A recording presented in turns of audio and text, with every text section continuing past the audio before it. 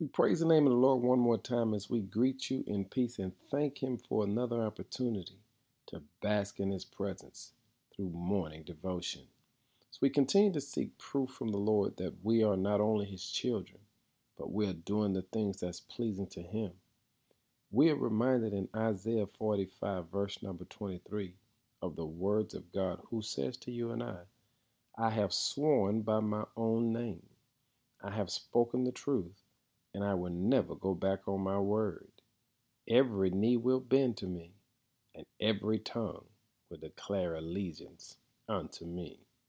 The Lord understands that there are going to come times in life where you and I are going to simply have to make a decision of whether we're going to bask in His glory and accept who He is and what He's offered unto us, and that is eternal salvation, or we're going to accept the fact that we reject God and want to do it our own way. Now, you do understand, accepting God is eternal salvation, but rejecting God is eternal damnation. He allows us to know that regardless of what side of the fence you decide to be on, the choice is yours. But there's going to come a time when every knee shall bow and every tongue shall have to confess. Here's the problem. It might be too late. Just because your knee bows and just because your tongue confesses does not mean you've accepted Jesus as your personal Lord and Savior.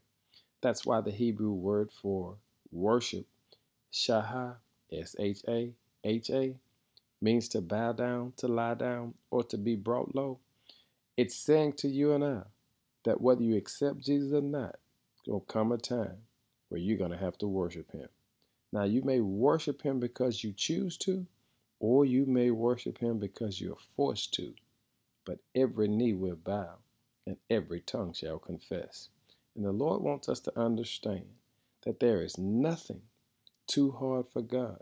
So regardless of what your past says, what's on your resume, what's on your record, God said, just come to me. I'll forgive you if you have a repentant heart and a renewed spirit, and I'll let you know that you are still mine. I have sworn by my own name. I have spoken the truth, and I'll never go back on my word. Family, let's run to the Lord today and ask Him to give us what we need to build a life that pleases only Him. Lord, we thank You for this opportunity to fall on our knees and humbly submit ourselves unto You, to bow down, lie down, and to be brought low before Your majesty. In Jesus' name, amen.